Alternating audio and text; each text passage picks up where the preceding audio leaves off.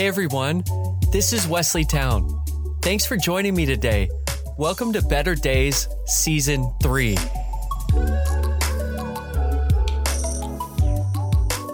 Today I have Dave Hughes with us. Dave is a pastor at Westside AJC, the church that Phil and Diane Comer and John Mark Comer started. Westside helped us start Ecclesia in 2008. At that time, Westside was the fastest growing church in Oregon and has since had a huge influence in the realm of starting churches and actually launching a network of churches called AJC Network. So Dave works there. He's also a former basketball player. We have to talk about that.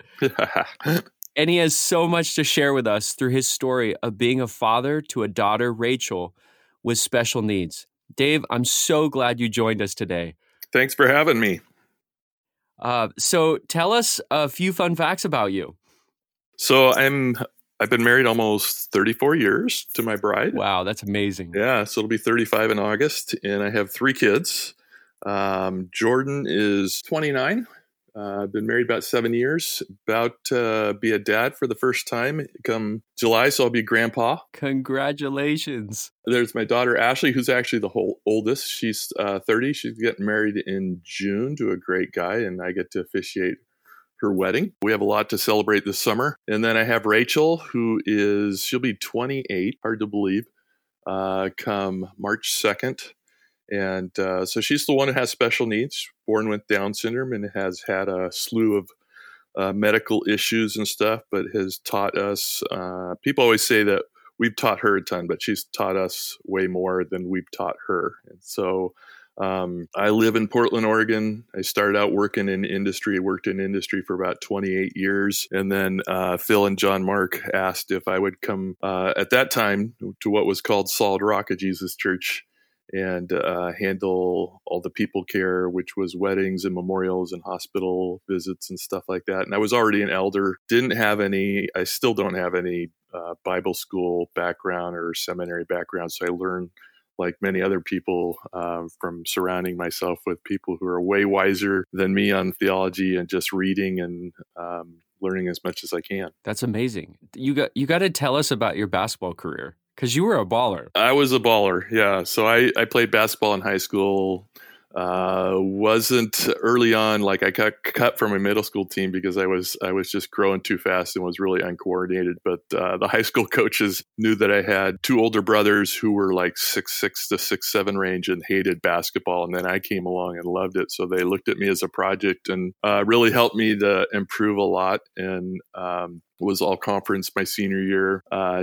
Went to a junior college where we played a lot of the colleges in California, JC ball, and went to the state tournament both years and stuff. And so we got knocked off in the semifinals, or otherwise we would have had the opportunity to play in the state finals and stuff. And so there were some great players in the JC circuit. So like Mark Eaton was playing Division I of JC ball, and we were Division II. So we got to watch him play. It was crazy to see him play, this giant in the middle of the key and stuff. And so I didn't play 4-year ball. I was just getting injured too much. But I had the opportunity to be a part of a Young Life basketball team that went to the Philippines to play over there for like 4 weeks. And then Phil Comer and I played for a sports ambassador team, Athletes in Action affiliation, I think, that went to the Philippines for about 5 weeks and played, a ton of games, over 60 games in about a 5-week span over there. Wow.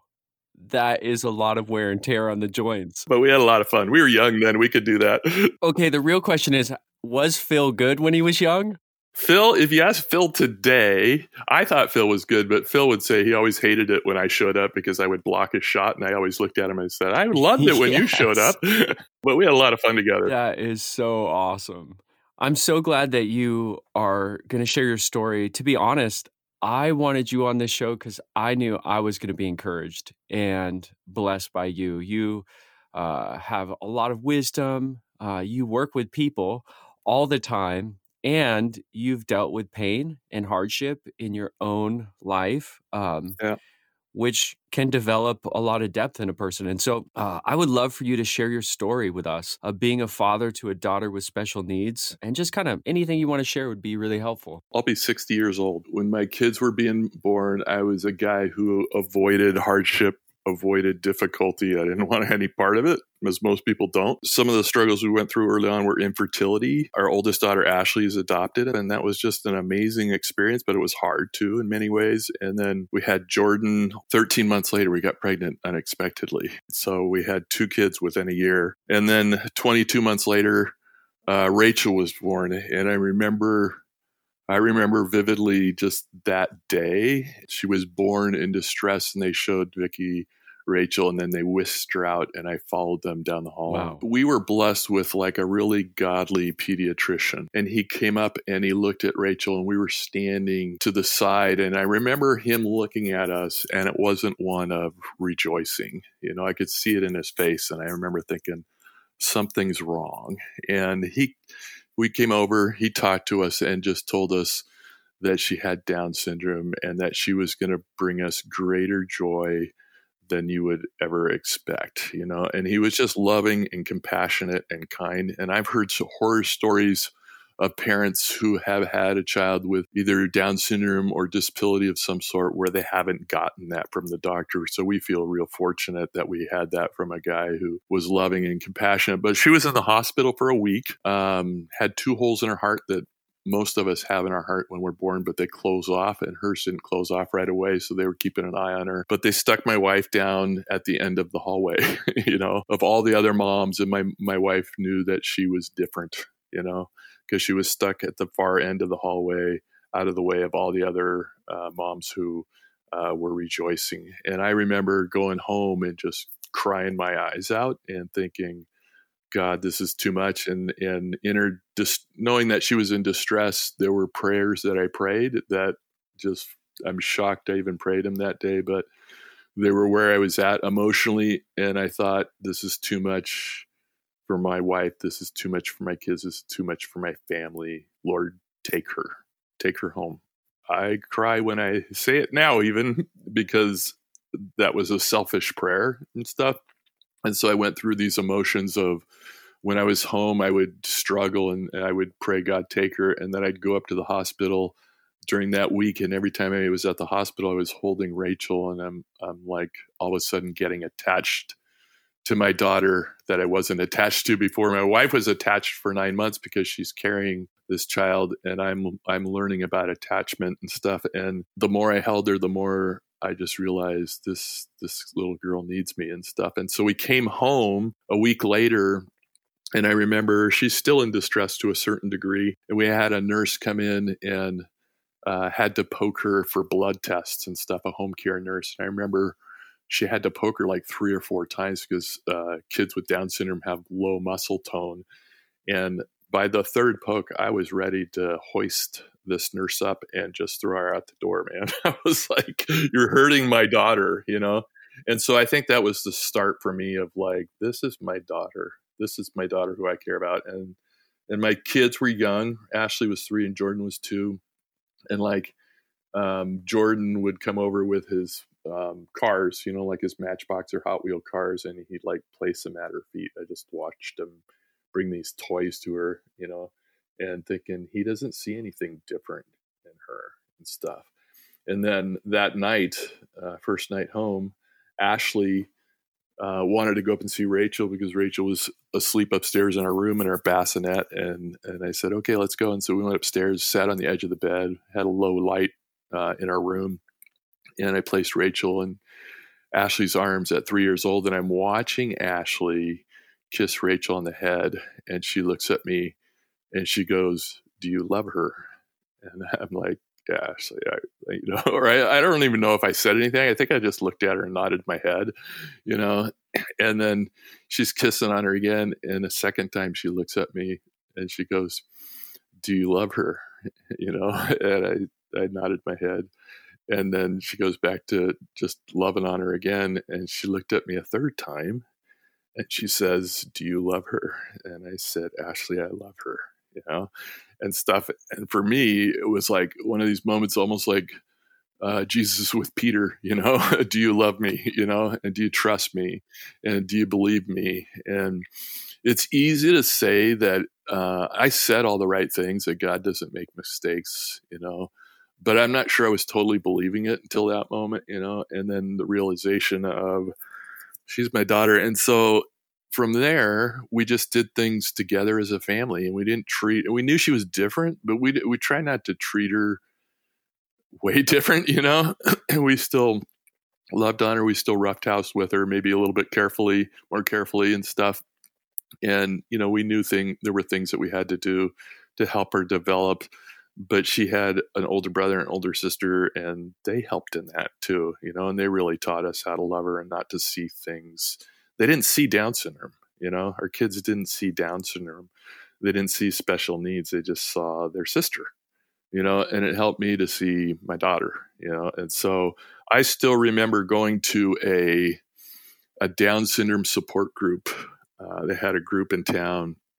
And so Vicki and I went to that, and it was maybe 6 to 8 weeks into Rachel's life. And we went there, and it was a lot of couples with older kids and stuff. And they were sharing and talking. And, but it was an interesting meeting. The parents were like, we were learning how to rejoice in the fact that we had a daughter with special needs. And there were families there who had 8-year-olds and 10-year-olds and 12-year-olds who still weren't rejoicing, they still weren't rejoicing. And I remember that troubled me and stuff. And Vicki and I went to our car, we sat in our car, and I looked at her and I said, I really care about these parents and stuff, but I don't know that I need this. Do you need this? And she goes, I don't think I need this, And it's because our filter was so much different, we relied on our faith so much more.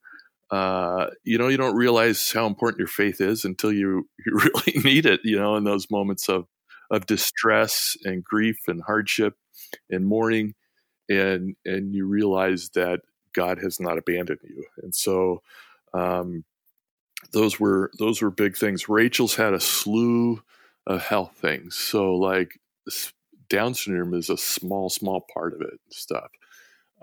She's had Hirschsprung's disease, which is a colon disorder. That was at 1.5. So at 1.5, she had you don't have the cells in your colon to be able to push and go poop, And so, she had a section of her colon removed, and she had a temporary colostomy. So she was bagged for about 6 weeks, and it was supposed to be temporary. And at 6 months, it was supposed to be there for 6 months. And so, at 6 months, we went back in to do a surgery to have it reattached, and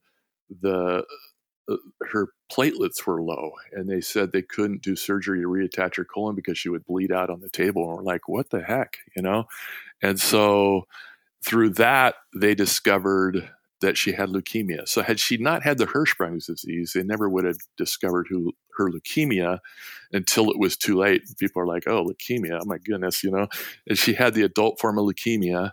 And so kids with Down syndrome have a higher incidence of leukemia. And they also have a higher incidence of staying in remission if they go into remission with leukemia. And so Rachel's been in remission for the better part of almost 26 years, and so she went through treatment for 6 months, really intense treatment. The biggest risk with any cancer, including leukemia, is like infection. You don't necessarily, that's what you usually die from. And so her worst infection, believe it or not, was on her bottom, and the interesting thing is that everything was going up through her bag up on her hip, basically, and not going through her bottom. So she had no exposure to, anything being exposed down there, so that was an amazing thing. And she recovered from her leukemia. She went into remission. I think we just both struggled at times I struggled with anxiety attacks right after that period of time, and some depression. That's a whole nother story. Took me a while to get through it. And I learned just by serving other people, not focusing on my own situation, that had huge healing in my life. She has Crohn's disease to this day. She was diagnosed with that at 10 years old. And so she gets a belly shot every 2 weeks of Humira to help with that. But she's immunosuppressed. So you're immunosuppressed if you have Down syndrome. You're immunosuppressed having gone through cancer like she did with the chemotherapy. And then you're on an immunosuppressant drug. And so you have to be careful if she's got a virus or something like that, not to give her the Humira and stuff. And then about 4 years ago, she had pneumonia really bad, almost took her life in the hospital. In fact, I had had hip surgery just a few days before, and then she went in the hospital like 3 days later with just a really bad bout of pneumonia. And so she's more susceptible to pneumonia now and stuff. And then the final thing that happened, as if that wasn't enough. So I would say she's almost 28 now. When she was about 17 or 18, she started going, she used to be very verbal, but she started going silent, and started going quiet. She wouldn't interact and she wouldn't respond to me the same way. And I remember thinking, what is going on? And so the doctors then figured that she is going through like a dementia related thing. Because with Down syndrome, you tend to go maybe a little quieter as you grow older and stuff. With her, it was happening earlier, and so they think maybe it's related to the Down syndrome and it's related to the chemo drugs that she had and stuff like that. So she's had a ton, and those are the hard things that you hear. I'm sharing that, and the tendency is to go, whoa, but there has been so many, she has enriched our lives in so many ways. I could spend days sharing about that. I look at my own kids and my kids, my older two kids, I always wondered, are we giving them enough attention? Are we giving them enough time? And, we asked our kids there, and they always said, we felt like we got tons of attention and tons of time and things like that. And they're compassionate people. Like Jordan and Ashley are, if they see somebody with special needs or they see somebody with an illness, they walk towards it. They don't walk away from it, and that wasn't something that I taught them. I think God taught them that through Rachel, and really Rachel her life has expanded Vicki and my ministry, just like the things that you're going through with your wife have expanded what you guys do together as well. And so it's really been rich in a lot of ways. I wouldn't wish it on anybody else. I wouldn't want anyone else to go through this stuff, but I wouldn't trade it. I'd trade the moments of seeing my daughter suffer and not wanting her to suffer, but I wouldn't trade the things that I've learned, in those moments. They're too valuable. They're too rich, and I think the tendency is to think that God's abandoned you, and the realization is God hasn't abandoned you. God's growing you. God's teaching you. Yes. When you talk about wisdom, I don't know if I have wisdom. I know God has wisdom, and that's where it comes from. There's so many things that you said I can relate to. I think you become comfortable with pain when you've seen it and you're around it, which enables you to have like a deeper compassion and love for people. Thank you for sharing all that. You said something really, really profound to me, that Rachel has taught you more than you've taught her and impacted your life more than you've probably impacted hers. Why don't you share some of those lessons that you learned from her, and also just your favorite things about her? Well, I say there's just things that I wish I could remember back more. I wish I had written down more things. Rachel was just, Down syndrome. Kids are so loving and stuff. And so like I would look at Rachel and kind of jokingly go, I'm a bad dad, maybe that's something I should say, but I knew what the response would be. She'd clasp her hands over my face and she'd go, no, you a good dad, and stuff. and I love and then that. I'd say things like, I'm an old man, and all of a sudden I'd hear her go, yeah, you are, and stuff. So, I mean, she had a really strong sense of humor, and I do a lot of humor. I'm big on humor and stuff. And so, I want to laugh more than I cry, I guess, and so there were those moments and stuff. And, even now in what I refer to as her silence, she's not as verbal anymore. But she'll copy what you say, so you have to be careful. We highly filter any movies she watches and stuff. But I have what I refer to on social media as Rachel's quote of the day, and so I'll share a quote of the day from Rachel, something she's said, probably from a movie, but sometimes she'll just say things that makes you aware that she's there, and people think she's not in there anymore and stuff. And like at Halloween, I'm known for getting these costumes, these elaborate costumes that I answer the door with kids, not scary ones. I had Olaf one year. I had Abominable Snowman one year. I had a Stormtrooper one year and stuff. And so like I was dressed up in my Halloween costume, eager to greet the first kids at the front door one year. And my wife is sitting on one couch opposite of me on the left-hand side, and Rachel's sitting on the other side on the right-hand side. And Rachel had been pretty quiet. And all of a sudden I look down at Rachel, and she looks up at me, and she looks over at Vicky, and she goes, "And you're okay with this?" And it was just a really funny moment that she was looking at my costume, telling my wife, "Are you sure about this guy?" And so there's moments like that. That is so funny. Yeah.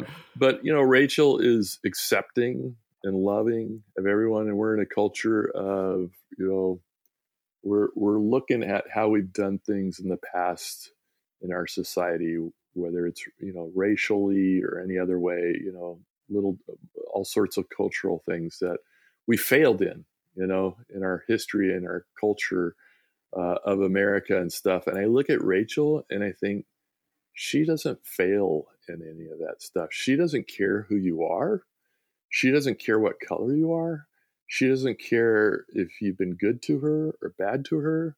She loves you no matter what, And so that's a continual reminder of me. I mean, she shows me more of Jesus than I show her, is what I say, because she's just accepting of everyone. She doesn't care about your past.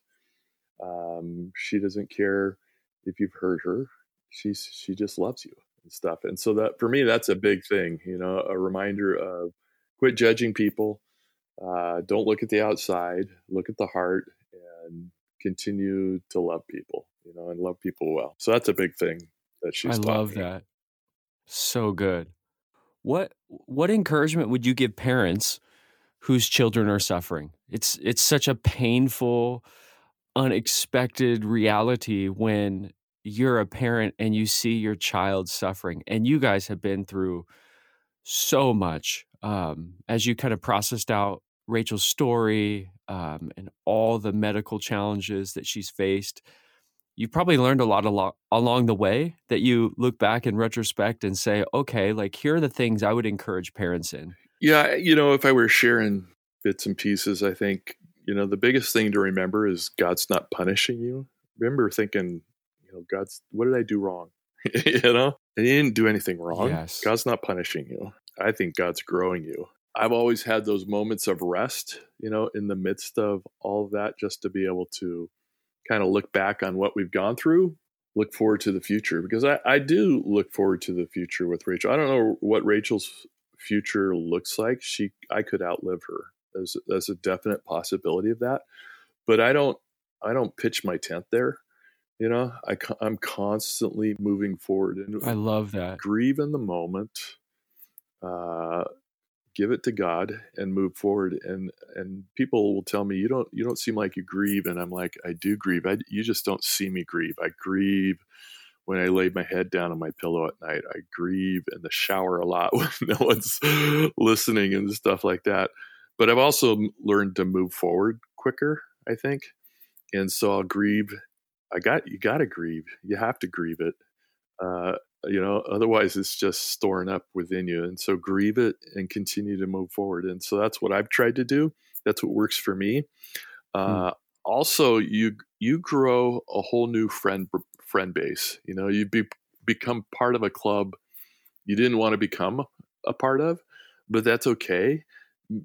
There's friendships that just grow and grow from that. So there's people that you think are going to come alongside you who don't. They just don't know how, maybe in that moment, maybe it'll come later and stuff. But then there's other people that come along that you totally unexpectedly and they're there for you, And so I don't know if you know Doug and Terry Rathke, good friends of ours since Ashley was born, because Ashley was adopted and both their kids were adopted, and we had a connection. And so they've been by our side for 30 plus years now. We've been good friends.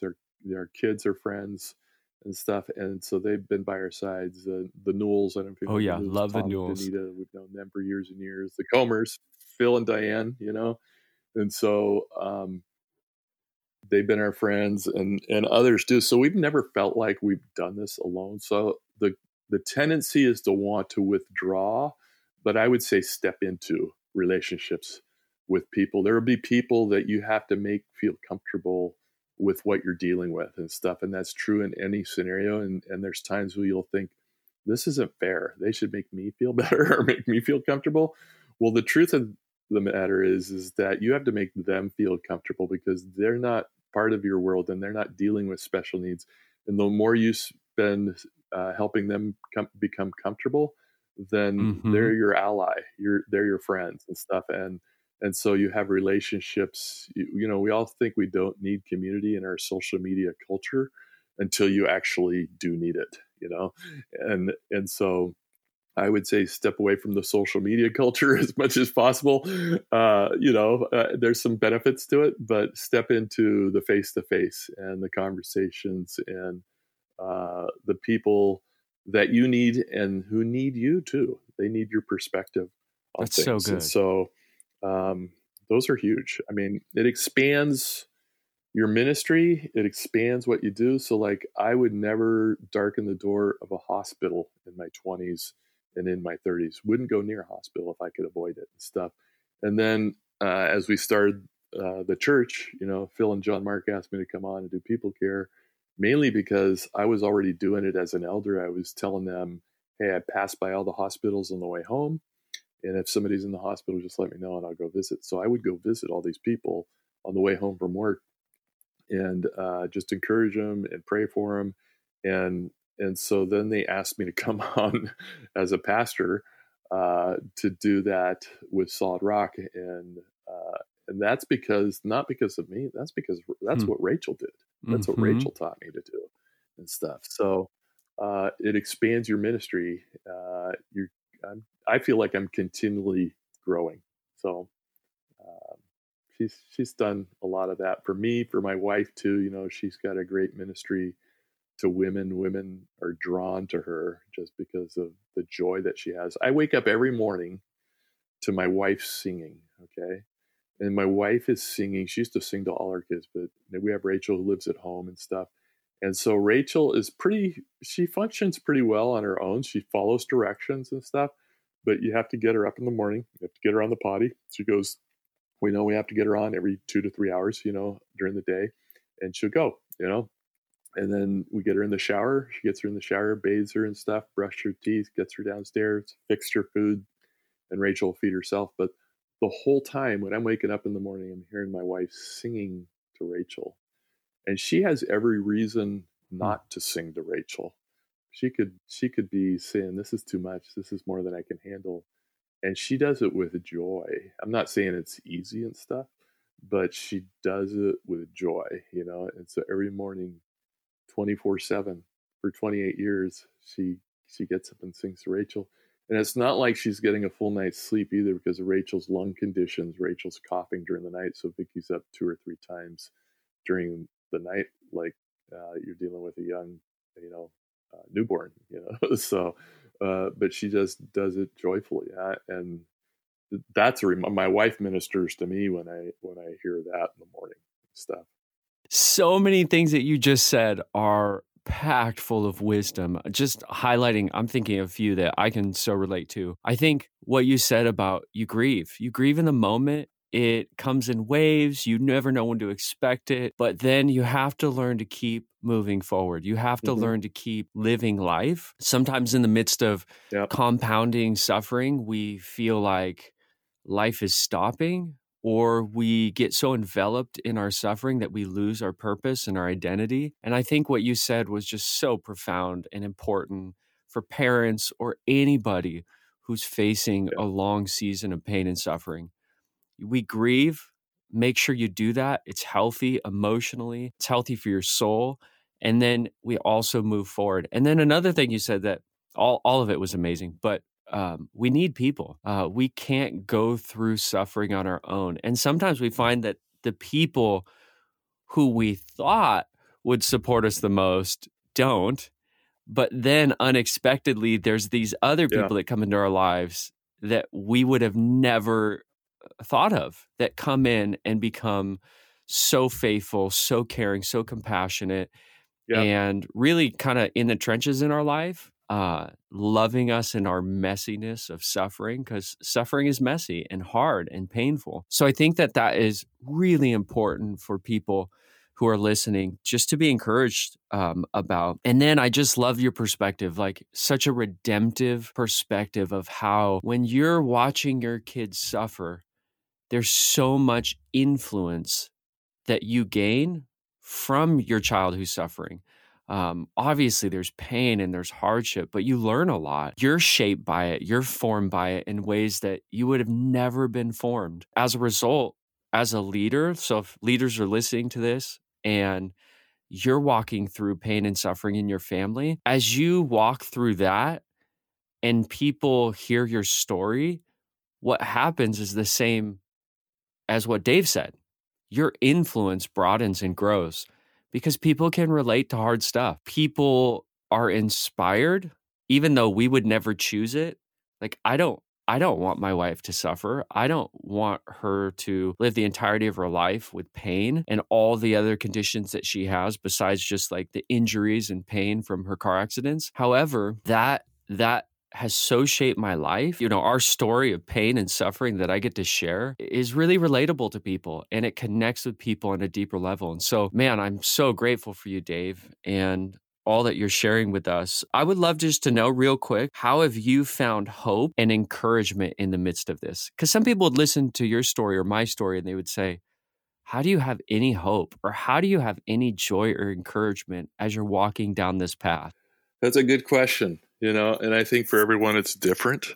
Obviously, I'm always turning to scripture and stuff. And so scripture that didn't mean much to me before Rachel means a whole lot to me now and stuff. And so like there's scripture from Exodus talks about the Israelites leaving Egypt, and it says basically saying that they were leaving confidently. It's the end of Exodus 13.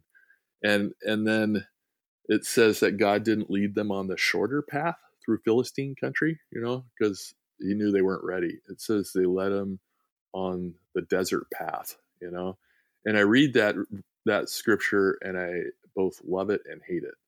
Because if you're like me, I like the shortest path. I like the path of least resistance. I don't want the longer path. I don't want the harder path. I want the easier path. Yes, all of us. And he didn't give them that, mainly because they wouldn't have learned the things they needed to learn. You look at Exodus 14, it says they looked up. So they looked away from God and they saw Pharaoh's armies, chariots, horses, horsemen, and they started to panic. They started to get afraid. And so the minute you look away from God, you start getting afraid. And I have to constantly remember that in the midst of hospital visits with Rachel, we had 2 in the fall, and I never know if she's going home when we go there and stuff. And so I have to constantly look towards God and remember that he's leading the way and going before me in the midst of the worst. So good. Joshua 3 and 4. I remember reading Joshua 3 and 4 after Rachel was born and weeping. And I love the book of Joshua for some reason, but I read that section and I just wept because they were crossing through a flood. And all of us are crossing through floods. We'd like to think we're not, but we're all crossing through a flood. And if you haven't, you're going to at some point in time cross through a flood. And I remember reading about the priests taking the Ark of the Covenant and leading the way, and the waters parted. So God led the way, and the waters parted in the midst of the flood. And then it says they passed on dry ground. So, and they stayed in the middle of that section of the river so that they could part on dry ground, and they went to the other side. And as the ark followed them and the ark got to the other side, the water went back to where it was supposed to go as it was before. And I just remember reading that of like, oh my gosh, they're now looking back to the place where they started, where they thought it was impossible. And now they're realizing they got to the other side, and they can look back and they can see all the things that God has done. So oftentimes when you're starting in the midst of a flood, you're like, oh my gosh, how am I going to get through this? What's going to happen? And then you pass through and you look back and you see all the things that God has done, and you realize that he didn't abandon you. He was with you the whole time. And so the reminder that God goes before you, stands beside you, and follows you. He's all around you. That was a huge thing. And then the rocks that they brought out of the river, a stone for each tribe. I know there's a tendency to think of it as a small stone, but I think of it as a huge stone, a huge burden they were carrying across to the other side. And they made it across with God. And then they're stones of remembrance, stones of hope, of remembering what God has done. Because you get through one flood and then you face another flood, or you might face another flood after that. And it's easy. I'm surprised how easy it is to forget. Even as I share here talking to you, there's things, it's easy to forget what God's done. And so you have to constantly look back at those stones of remembrance and remember God's done amazing things. I got proof of it right here. You walk through her birth, her Hirschsprung's disease, her leukemia, her Crohn's disease, her pneumonia stuff, her hospital issues, all those things God is leading the way on. Wow, so many good things. I mean, those are realities that we've learned. God is with us. Keep moving forward. You're going to gain a lot out of it. It just doesn't feel like it, You don't want it, but it does change you and shape you, and there's many blessings along the way. So thank you for sharing all of that. Thank you for sharing the story. What a hard, painful, yet hopeful and encouraging and valuable story for all of us to listen to. And you can follow along with Dave's story on his Instagram. My Instagram handle is Rachel's Dad. Rachel's Dad. And he posts quite often. He was just in Disneyland with Rachel and his family, having a great time, enjoying and celebrating life. Life doesn't stop. So you keep investing, you keep celebrating, you keep enjoying life to the best of your ability, even in the midst of pain. Thank you for being on, fellow pastor, fellow baller, fellow sharer in suffering. We can relate on so many levels. We're really grateful. And thank you for listening to this episode of Better Days. Make sure to check out next week's episode. Much love to you. Thanks again for joining me. I hope you were encouraged. I would love for you to help me to spread the word to bring hope for better days to as many people as possible. You can send a link to your family and friends, post something on your social media, and write a review on iTunes. Thank you for your support. I can't wait for you to join with me again next week for another episode of Better Days.